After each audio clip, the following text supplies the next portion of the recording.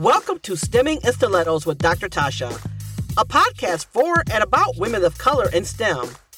These women are brave, beautiful, and brilliant. Their stories deserve and need to be heard.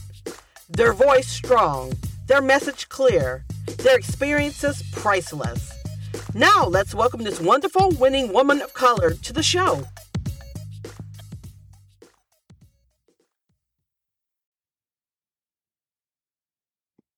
Hi, and welcome to the latest episode of Stemming in Stilettos with Dr. Tasha. And y'all, I am back, and we have a new episode with a new woman of color in STEM. And I am equally as excited as you all to learn more about today's guest. And I usually just like to say hi. So hi, Winnie, how are you? Hi, Dr. Anderson. I'm doing well. How are you? I'm excited. Okay, so say your last name. So I won't mess it up, and then we can get it started. Winnie Karanja. So it's Winnie Karanja. And y'all heard it from me. I didn't mess up. I'm so proud of myself. Because you guys know I've been known to mess up plenty of names on the show. And her story, so only the little pieces that I've read. So because we've never met. So this is a wish that was granted via LinkedIn, hallelujah for LinkedIn. And as my viewers know and my listeners know, like I'm a LinkedIn stalker. I call myself. I like to just see other women in STEM doing great things. And anytime I see somebody who I'm like, I think she'd make a great guest on the show. And so then I will do an introduction.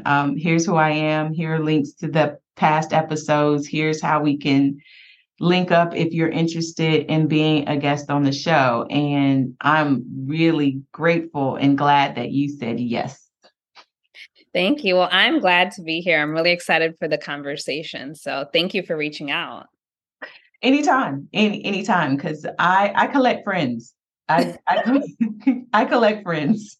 So you just never know. Don't we all? I mean, I feel like we're in a space as women of color in STEM where there's not so many of us that we can't all be familiar, right? Exactly. And so, because you never know, like when you'll need a speaker or you'll need someone to, be your hype man. It's like I'm for it. I can do it. And I make myself available for those opportunities. And like I make no bones about it. Like this is my job, right? I love promoting and sort of equalizing women of color in STEM, because for me, it's never been about whether we could do the jobs and have all of the skills. It's about opportunity. So. Exactly. And I think it's so important to just build a community. Like there's not that many of us in this space. And so just being able to connect with each other, serving as a support group, just being able to be in that community is critical. Even if it's just a virtual community, it's key for us to thrive, celebrate one another as women of color in this space, and then hold each other up as well. So yeah, I'm excited to be a part of this community here with you. So thank you. You are so welcome. So Winnie, as I do with all of my guests, please tell us your STEM story. Yeah. Well, so my STEM story, so I first was, I would say that I was in STEM as a young child, but I never called it STEM. I was great at math. I had my challenges of math, I'm going to be honest, but I loved it. And, I was very interested in the sciences and did well there. But I had a couple of roadblocks. So when I was in high school, I took it was my first ever programming course. And it was very interesting because I was in this class and I was one of two students of color and one of two female students in the course. And it was the environment of bro culture before I had the language of bro culture. So yes. Like what I mean is that the blinds were almost always like pulled down like to the bottom. There's very little bit of like natural light. The lights were like, there was only like one set of lights on. And I'm Kenyan American. And so I just was always thinking like, why do you all like not like natural light? Like I don't understand this, but I was in this course and, it was my first exposure to programming. And so I was there, I was building my website around one of my top tennis players. Obviously, like Serena is the GOAT. But I was high school, I was a teenager. So I built my website about Roger Federer.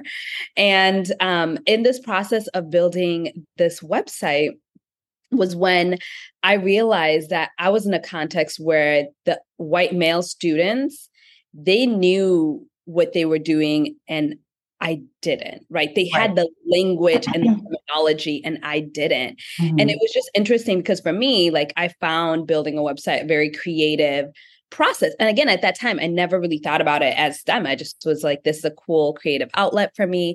And so I built this website. And honestly, because I was dedicated to seeing my website come to life, like I kept talking to the teacher, asking him like, how do I, create this function? How do I make sure that my picture is aligned where I want it to be, et cetera. And so that was really that exposure into the tech space. And so I built this website. I had a great experience. And then when I went off to college, I was really blessed to go to school in the UK. So I did my undergrad in Wales. And when I was there, I was studying like education and international politics. And so through that work, I was able to work with some organizations, really marrying my passion around international development work and humanitarian crisis work with data. And so I was working with them to help them understand their data, make data informed decision making. That's when I started looking at like data structures. And so it really opened me up into this world. But again, I never thought about it through this lens of STEM. I just was like, this is something where we can use this to make better decisions, to make faster responses, to think about what's happening, what are the outcomes, And so that was really my my journey. So I continued to be in this space. I was, I wrote grants to work on various opportunities, research projects in the Philippines and back in Kenya. And then I ended up moving back to Madison, deferred my graduate school. Again, continued to just marry my passions for me in international development and humanitarian crisis work with data. And then went to graduate school, went to London School of Economics, and then returned back to Madison after that, Madison, Wisconsin. And that's where I was having a conversation with an educator, former elementary school principal. And she was telling me how she reached out to a national nonprofit and to teach her students how to code, and she had never heard back.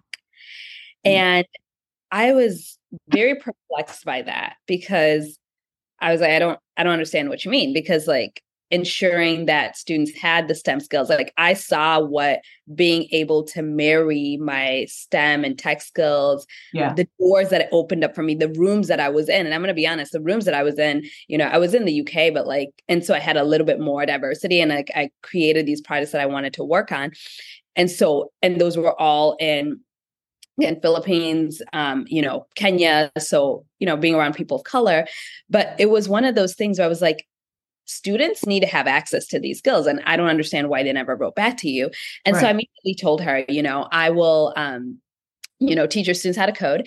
And then I was like, wait a minute, let me just take a step back. Let me see. Cause I was so just like passionate. I was like, I don't understand like this, the math is not mathing right now. And so I said, let me look at an organization that is doing this. And so when I looked at that, I couldn't find one in the area that would actually be serving, students beyond technical skills, right? Because it wasn't just the technical skills, it was the mentorship and it was exposure.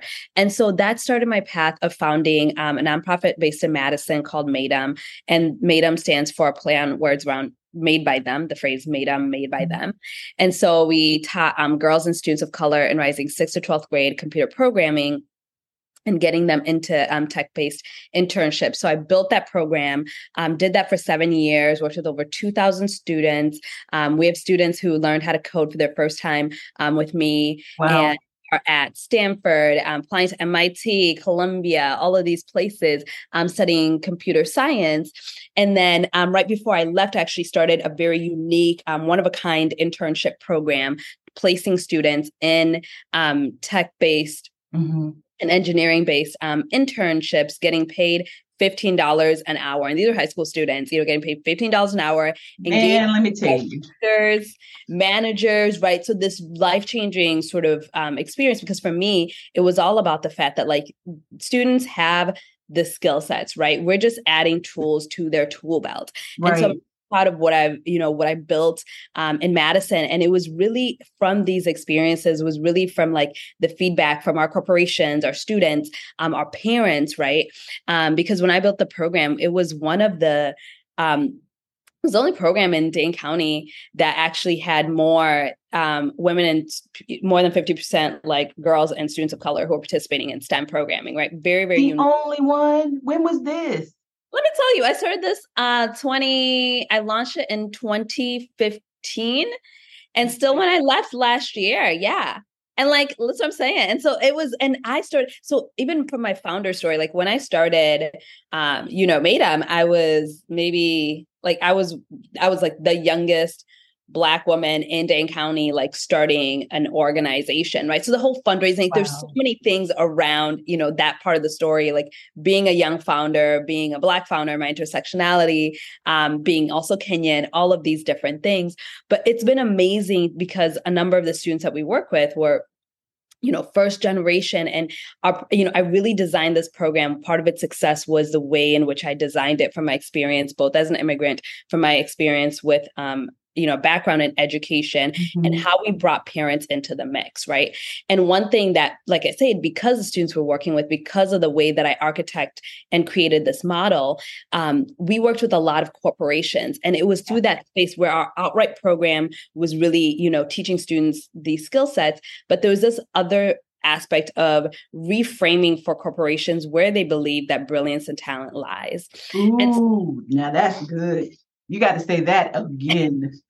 Because I think that is actually really powerful. And it's actually part of the work that I really like to do is just, it goes back to, oh God, what was the Wells Fargo a couple years ago when they made that grand statement about how they couldn't find any diverse talent. And then people just started sending them resumes like, bam, here's here's a guy, right? Or here's a person, right? All this, and it's like, okay, so are you really looking?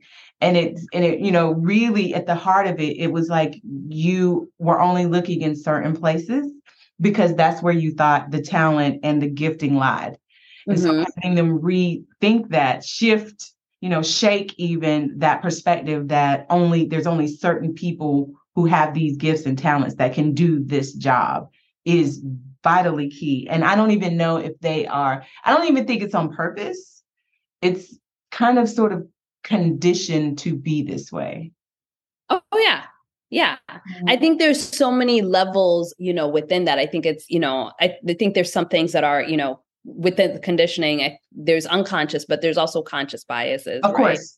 Yeah. And it was those moments where, because that part of the program, even when I started the organization back in 2015, like it was, we would go into the corporations, we would create a meaningful experience there. And you'd see time after time, like folks be like, we don't have women in our department. We have very few people. We don't have any people of color, looking around. And it was that reframing because now it's the reorientation around like, wait a minute, we're engaging with these brilliant students of color who are here, who are excited about STEM, and the folks who we have in our department don't reflect the students that we're working with. As we're thinking about who we're recruiting, wait a minute, how come they're not looking like, Right, they don't match. There's a that disconnect. And so it was through just that work. And again, a lot of the work that we did with parents where I saw there's such a need to take what I did and to scale it in different ways, but also to work at these various activation points, right? Because there's a lot of push to getting more people of color in the STEM field. But I remember something I was talking with, I would say she's a D&I practitioner, but we were talking about about the space. And she said something to me about like, how do you ensure that these corporations are ready to receive the brilliant talent? Because we can be, exactly, because we can be talking about getting more women and people of color into that space, but we don't want to create a space where they're going to go and get harmed, right? Right. And so that's where there was this area of activation point, right, for me with corporations. There's this area of making sure that students at a very young age know that they belong in STEM and are engaging with tools and educational resources that reflect and look like them and talk about STEM in their own spaces. Yeah. And then as well, educating the broader community about the fact that women and people of color and that we have been and we are at the pivotal points of like technology, innovation, and creation, right? From the very, very beginning. Exactly. And so for me, those were the things I thought about that alongside a few other things when I made my transition to leave Maydam, to start my new company, Represent a Collective, that works in these various activation points, because it's not just one that's needed, it's all of them, right? And so to be able to create a company that works in these various spaces for me is critical. And so that's been my STEM journey. So I started Represent a Collective a year ago. And we create product and curate experiences focused on advancing gender and racial equity. So we have our legendary card collection that talks about women, specifically women of color, or legends in the STEM fields. We curate experiences where we have these dialogues with women of color in the tech field about how do you create transformative spaces for women of color. We have a few other things that are coming out. And then we have our kids line called Nakira's World, which is the adventures of an 8-year-old Black girl and her friends in STEM. And so it's just these, like I say, these activation points that are so critical. And what I learned from what I created and cultivated at Maydam and the impact that it had. I wanted to really take that and say, let's move this into large scale, because I think there's such an importance of direct service programs. But how do you go from working with 300 students 1 year to being able to have content that reaches, thousands of students, right? And works with the adults in their lives. So, yeah, that is the challenge. Yes. I feel like our stories kind of crisscrossed, and they're very similar in ways. So I have questions.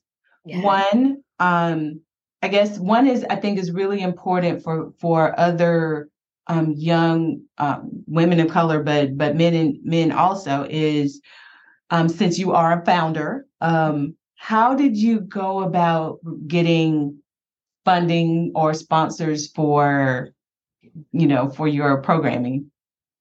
I mean, we got to talk about it, because I'm sure that you have stories there too. Yes, let me tell you, it was a challenge. Mm-hmm. It was a challenge. So with all my intersectionality, it was something where when I brought this, like I said, so when I started so there's been 2 rounds. When I've started Maydam in Madison, part of it was the fact that like I was bringing something, I didn't look like your typical founder. Correct. Right. And I was also communicating a message that people hadn't been hearing or thinking about, right? Like how do you get more girls and students of color in STEM? And so a lot of it had to do with, in terms of like getting funding, was, you kind of have the chicken and the egg situation, right? Like, yeah. Which one first, right? Which one goes first? And so I had to essentially, like in the beginning, what I did is I did consulting and then sort of started the organization on the side. Mm-hmm. And then did was able to connect a little bit within the in founder space, entrepreneur space, and got, a little bit of funding, and then did an event. Mm-hmm. And so I did this coding event in order to just amplify the work, showcase it, get some press around it. And then from there, have conversations with folks, find my sponsors and those who are going to support my work, and then be able to ask them to introduce me to other folks. Right.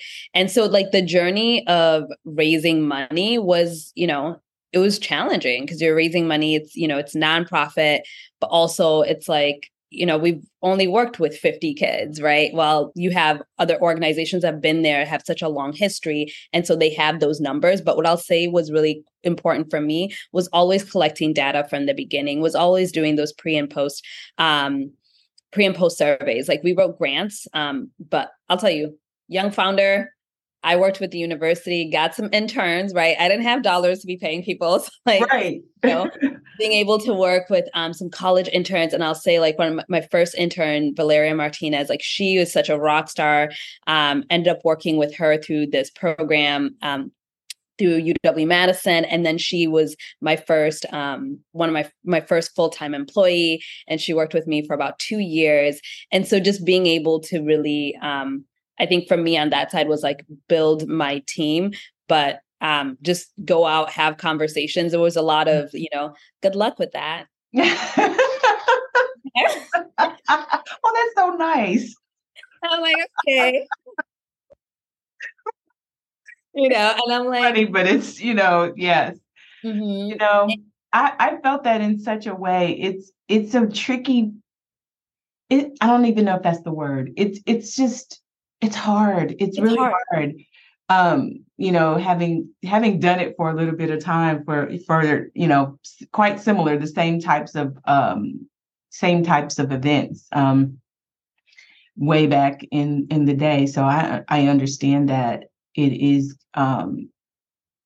it's quite challenging in the sense, I think the ground is much more fertile now, but it doesn't mean that it's any easier.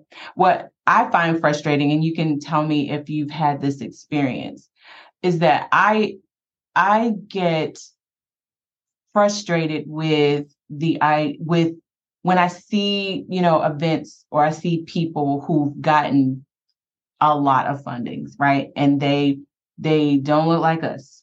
My friend calls them the translucents. And I'm like, oh, okay. Yeah. And I know that they don't, it's like they have they're trying to capture the same audience, but it's like, what's the motivation? Like the motivation isn't there, right? I find that to be frustrating. Or if I, have been able to sort of check out or know their work, and know the quality of their work, I'm like, this isn't what we need, right? Our community, we need quality programming that is sustainable over time. Because it's not, for me anyway, this is the way I'm thinking about it, because it's not a hit it and quit it event, right? If we're going to make the investment, and we have to be all in, to me, in the investment of STEM technology in our company, in our country, in our community, because our kids sometimes they don't have the same resources. I can't say all of us don't have the same resources, but it can't be a hit it and quit it event here. And then 3 months later, another hit it and quit it event. We have to have these sustainable efforts over time, especially if we're going to be the stoker of interest and creativity and innovation. It's an everyday, every week kind of thing. You can't just come in here and be like, oh, we're going to get 5 people who are, no, I'm tired. And that's the thing. And it's all about like impact, right? And so for me, I'll say that's something that, when I started, I realized like I had to do the small, like the short workshops. I knew, is that what's going to make the long-term impact? Not necessarily. And what I was looking at, because it needed that continual engagement, because with STEM and with programming, like it's, when you do something and you write code and it works, you're like, great. But that moment where you get stuck and you get frustrated, you need to work through it. Yes. And so if you don't work through it, then you're like, okay, this isn't for like, this is hard. This is for me. Like, I can't do this. This is not my thing. Right. And so that's what I wanted to avoid for. And so beginning for me, I think, it was doing some of that and then making the decision to say like, we're going to do, I'm going to do less and do quality over quantity, because especially I'll speak to this in a nonprofit space and then I'll step outside of talking about it from a nonprofit space. But I think part of it is always the, like, when you're looking to, and you're working with funders or trying to figure out like, how do you really, show the impact of your work? as a culture that's been grounded, within America and whiteness and whatnot, there's a lot of like, it's the numbers, right? It's the quantity, like how many, what are you producing, right? It's continuously like that. But like quality is what when we were working with students, it was that engagement. It was a working through it. It was those smaller groups that then, allowed you to build the relationship, allowed students to work through things to figure out what about this excites them, right? Or where in STEM do they think that they would thrive even more, right? And so I'd say like that was a thing that I had to, I figured out and I worked through. And even through that journey, like I've worked with some amazing funders, folks who are, supporters and sponsors of Represent a Collective, with my transition, who are just amazing. And I think people who realize that, especially when you're working with founders, when you're working, within that space, like to trust the founder, to trust the leader. And like I said, I'm so thankful to be working with sponsors and corporations like that. And because of my work at Maydam, because of, who I am, like I have receipts, to show that. But the journey of fundraising, like it's challenging because I think there's also the broader narrative of like, you should do the most with this little bit of money, right? And so we're so used to having to do that. And at some point I was like, no. Yes, I just know. This little bit will get this. And so that's what's going to happen, right? And I had to in my mind out of like, yes, I know I want to work with all of these students. I want to do all of this, but I'm like, when I look at the numbers, it's like, this is all we can do with this. Yeah. And we want something that's quality and, that reaches how many ever people, then this is the dollars. And so now I'm in a place where I think being confident in who I am, being confident in my work, and the outcome of my work, it's like I have those conversations. And like I said, I'm working within a community of funders who, trust me, where I can show up in that way. And I think when you get there as a founder, it's really important. And I always encourage more, funders or sponsors to really trust the leaders that they're giving their dollars to, and to ask about impact, but to trust, not to ask for so many reports or all of those different things, and to know like, okay, if somebody did this, what they need, this is. Well, I mean, of course the numbers matter. I mean, but I would defer to, is that the word defer? Maybe not. I think I wanted to say that you need both. Like you need those high, volume numbers where maybe you did impact or expose STEM to 1,500 students, right? Okay. Because but you also need, I can see where you're taking those same 20, 30 students that you've been working with throughout the year, every week, and using them in that same event where you impacted 1,500 students, right? Because to me, it's a both and, it's not an either or. So you use those students, or you take the things that they've learned, they showcase at the event, students can see themselves, because we know that that's important, right? So they can see themselves. Here's this young guy or this young girl who's learned how to code, who knows how to, whatever it is they've learned to do. And if it's, if I'm 7, I'm like, oh, if she can do it, I think I can too. Say, it's like, so there's ways in which you can do it where both sets of numbers matter. Like you have an impact, the impact you make over, if you've had a 4-week program or a 6-week program where you work with these 20, 30 students, that's going to stick longer than maybe that one event where you had big numbers, to me anyway. So you can have them both, and it's just a matter of how you do it, Yeah, for sure. So that's sort of where I've aired. It's like one of those things where I went to a STEM event a couple of weeks ago, and it had, it was a pretty decent, it's turned out pretty decent. And I thought to myself, okay, well now where's the follow-up, right? because I mean, that's exactly where my mind went. I was there to do a parent session where I was talking to the parents about their role in STEM.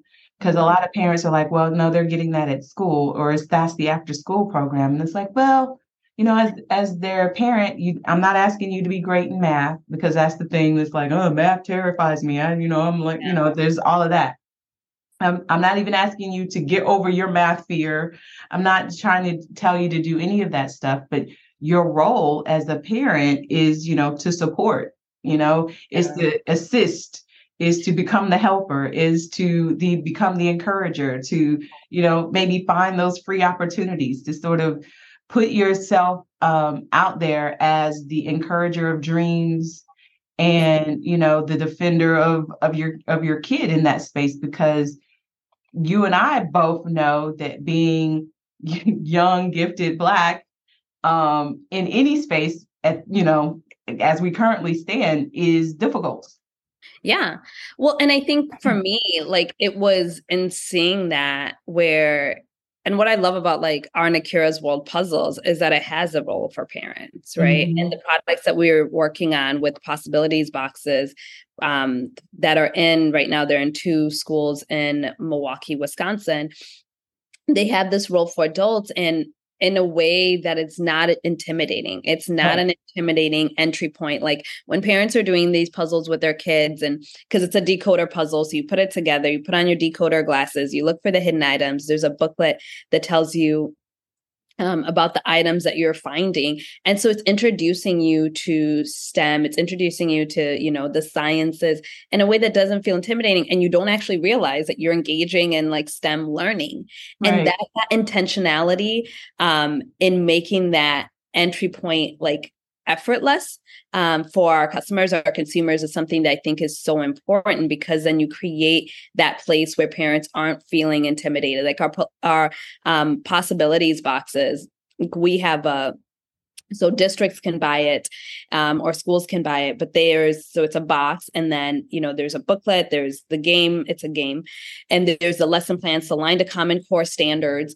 And so for teachers, like it literally has the handouts for you in there. It tells you, when to introduce what point, which pages you have your kids read through, how much time you allocate for things. It's plug and play. And what we've heard from teachers is that they love it. What we heard from, some of our students as we did like pilots with them in Madison was like, every classroom needs this, and this looks like me. And so to be able to create that within STEM education is so critical for me. And that's what I love about this path with Nakira's World is, our products go from 4 years all the way through content that we have in elementary schools.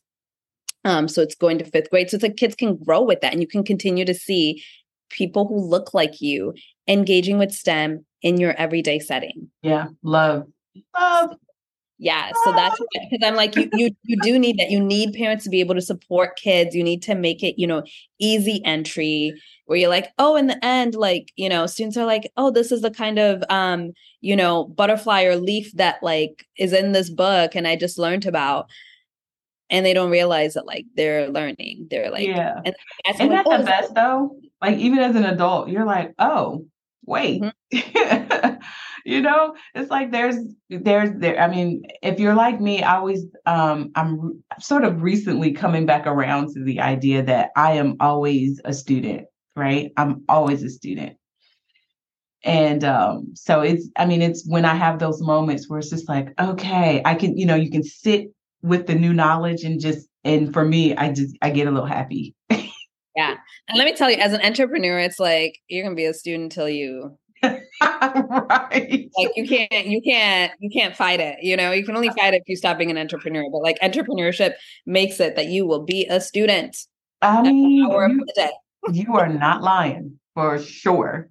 If I have learned nothing over the past, I've been in business for myself for 4 years now. So it's been quite the endeavor, and I've made plenty of mistakes, right? I've learned a whole lot. I've learned, of course, what works for me. And, sort of putting in some back end processes has been probably the major work most of the time, and then focusing on what the front side looks like, and then making sure that my stuff is quality, right? That's been the work. Yeah. It's just, Oh, I yeah. can't, because it'll show up later. I mean, honestly, it will show up later. People, will be like, oh, I engaged with her and it wasn't, I don't want that to be my story. So, Oh. and so I've done that work. So yes, and I'm always a learner. And I think that posture, that mindset has served me well as a Black woman in STEM for sure, but definitely as an entrepreneur. Yeah. And I think that's where for me, like I'm a big, big advocate for pay equity, for ensuring that there's capital for, Black owned businesses. And so because it's really important that we resource Black founders or founders of color with the capital that they need in order to create the product that they want to produce. Right. So you're not having to make small cuts here and there because you don't have, the financing to be able to make it happen, or the capital to be able to hire staff in order to do certain things. Right. And I think that's what happens when we don't resource businesses. And that to me is a problem. I think it's a big, big problem, because then when it comes back, and there's so many conversations around this, when it comes back, people are like, oh, well, that business didn't do it like this or whatever, or it wasn't that quality. And we have to think about that as Black women who are in business, ensuring that our products, are really, that they bring that quality. But I think some of that comes from the fact that, like, when you run into those decision points, when you only have so many dollars, it's like, how are you going to allocate that? And does that mean that you have to wait to release your product? Does that mean you remove 2 or 3 pieces from it? And then what does that mean for the customer engagement, right? Customer experience. And so that's where, for me, I'm just like, at this point, I very, very much say, like, this is what we need to make this happen. Until we're there, we can't put it out, because I'm like, I can't have my name behind something that's like not together. Because I don't have the resources. Like, yeah. I yes to that I felt that in a whole place, especially being a person who develops STEM curriculum for for kids. It's just like, I don't want to put mainly girls, but I don't want to put my name on something that I already know is not going to stand up, right?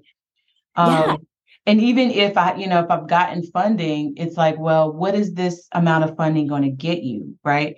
And so having to make those hard decisions is key. And I really want, any funders who are listening to this episode to really know that, when we came to you and we said, hey, this is we think this is a great proposal. Here's what we think it has the potential to do. Here's our reach, and so on and so forth. And we're asking for X dollars. And you said, okay, that's nice, but we'll give you this.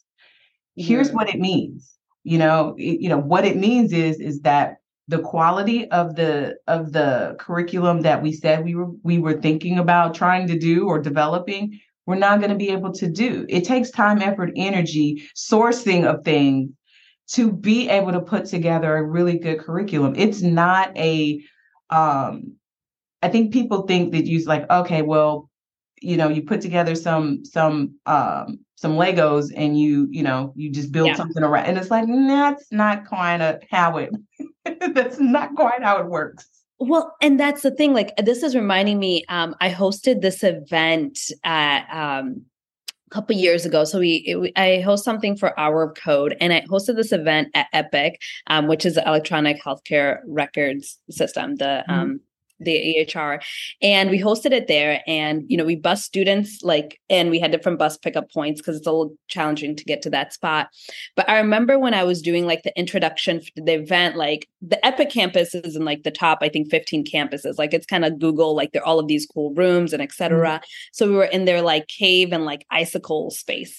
And I just remember one of the students, several students coming up to me and being like, this is your building? This is amazing. You own this? Because they know that I was the founder who had put it on this. right? And that showed me, like, I did clarify for them, like, we're in the space, like, and I told them, like, Judy is the one who started this, epic and everything. And that just as they're seeing me in this space, like, I'm going to have an amazing space like this. And so can they. Right.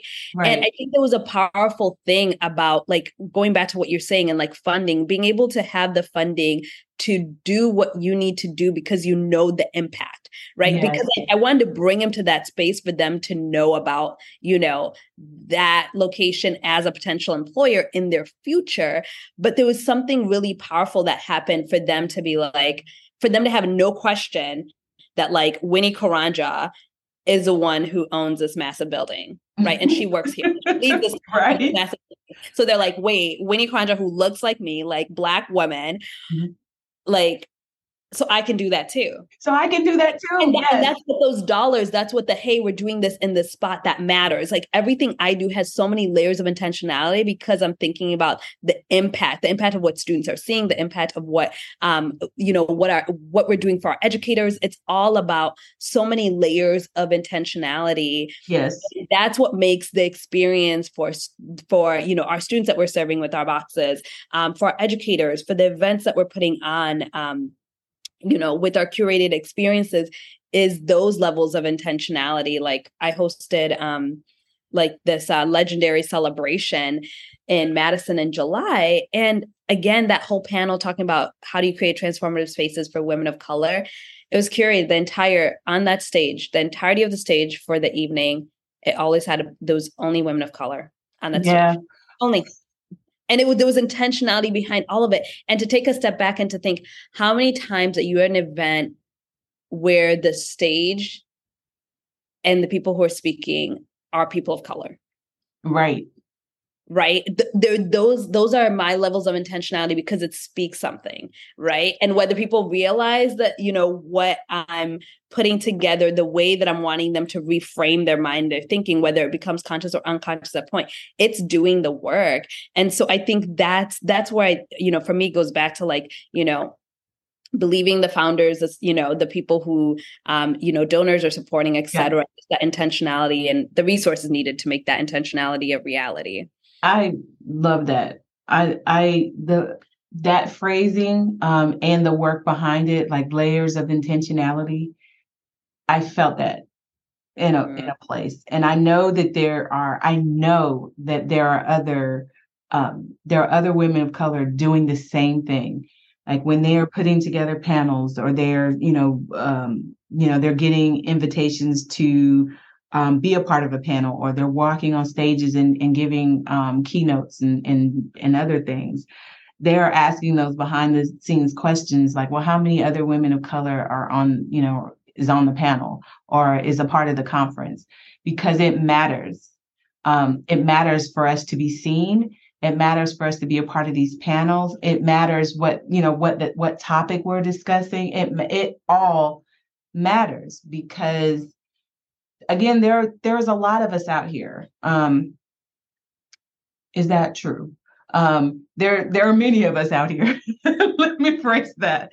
There are many of us out here. And what I feel like we're doing a much better job than we have in the past. We're out here, we're telling our stories, we are being intentional about the stages we step on, and the words that we speak. There's still more work to be done. Those rooms that you're in, we need more. We need more. Yes. And so I will say that I do, though, appreciate you, because I feel like your work and the impact of it it's impactful now, but there's the what is I want to say the trickle down effect, but not quite, right?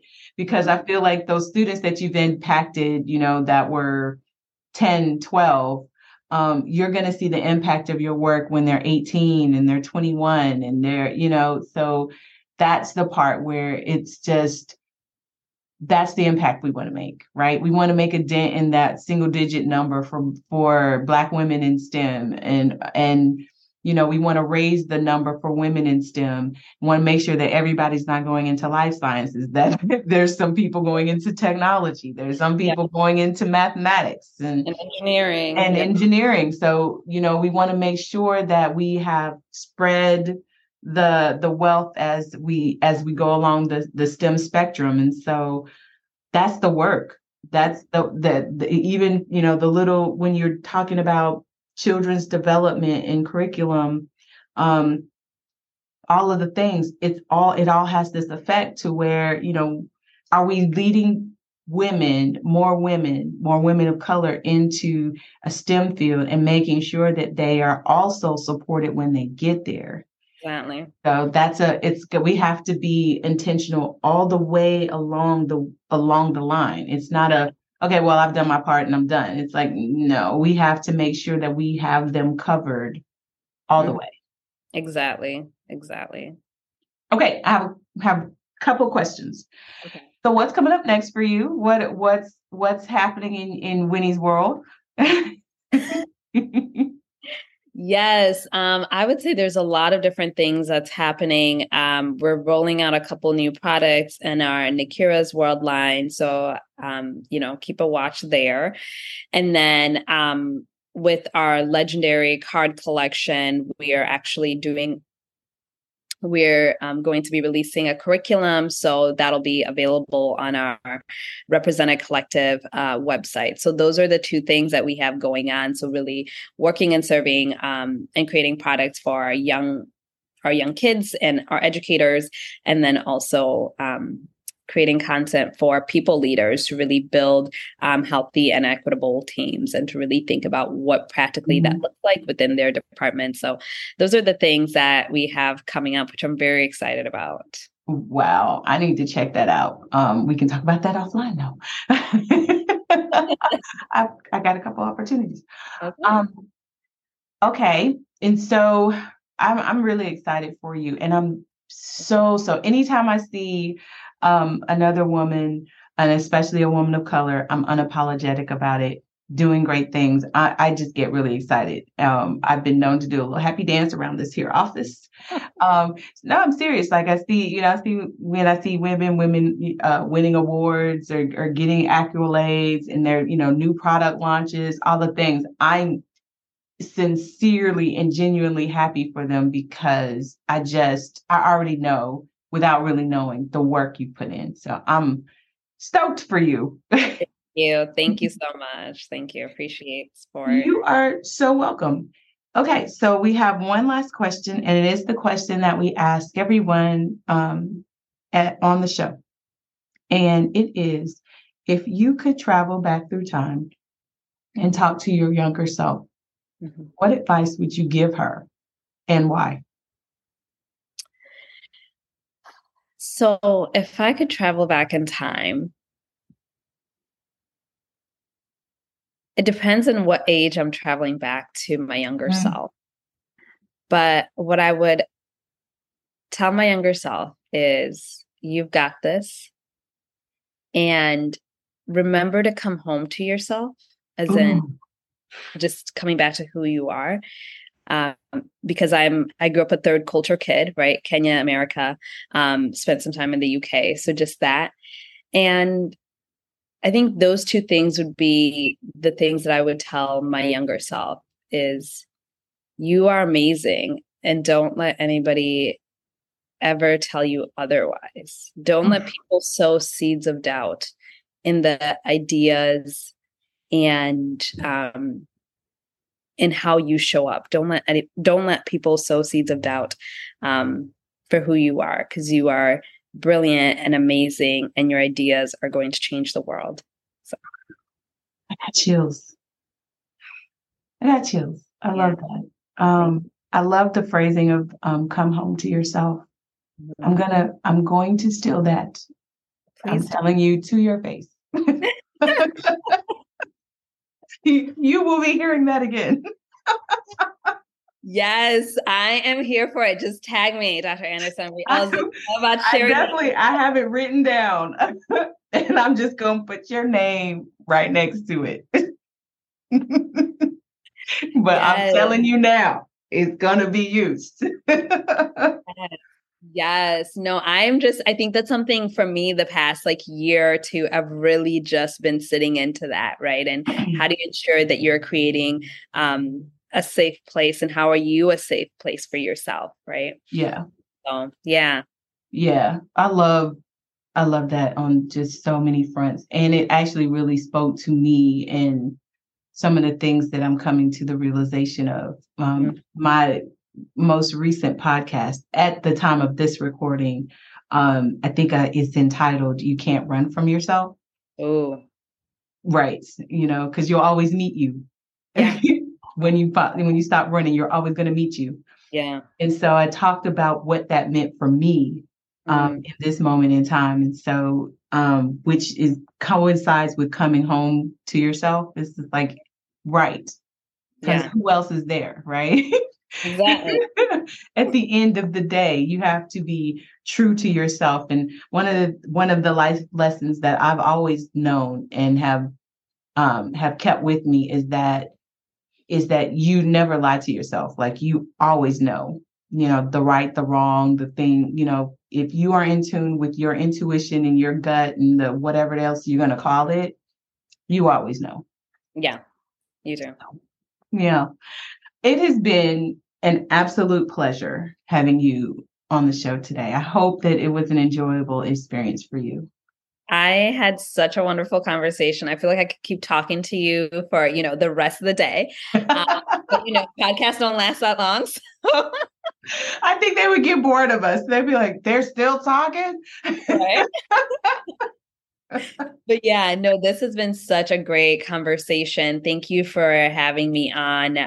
This has just been wonderful. So thank you for creating space and opening your community for me to just be a part and to share and dialogue with you. So thank you. Oh, you're welcome. Anytime. And I do mean that, anytime. Hit me up and let me know you want to come back on. You got something else you want to talk about? I'm here for it. I surely will. I'm okay. I promise you I'm here for it. All right, you guys. So that concludes today's episode of Stemming in Stilettos. And I know you're going to walk away with plenty of nuggets and things that you can put in your pocket and use for later. Use this podcast as a resource.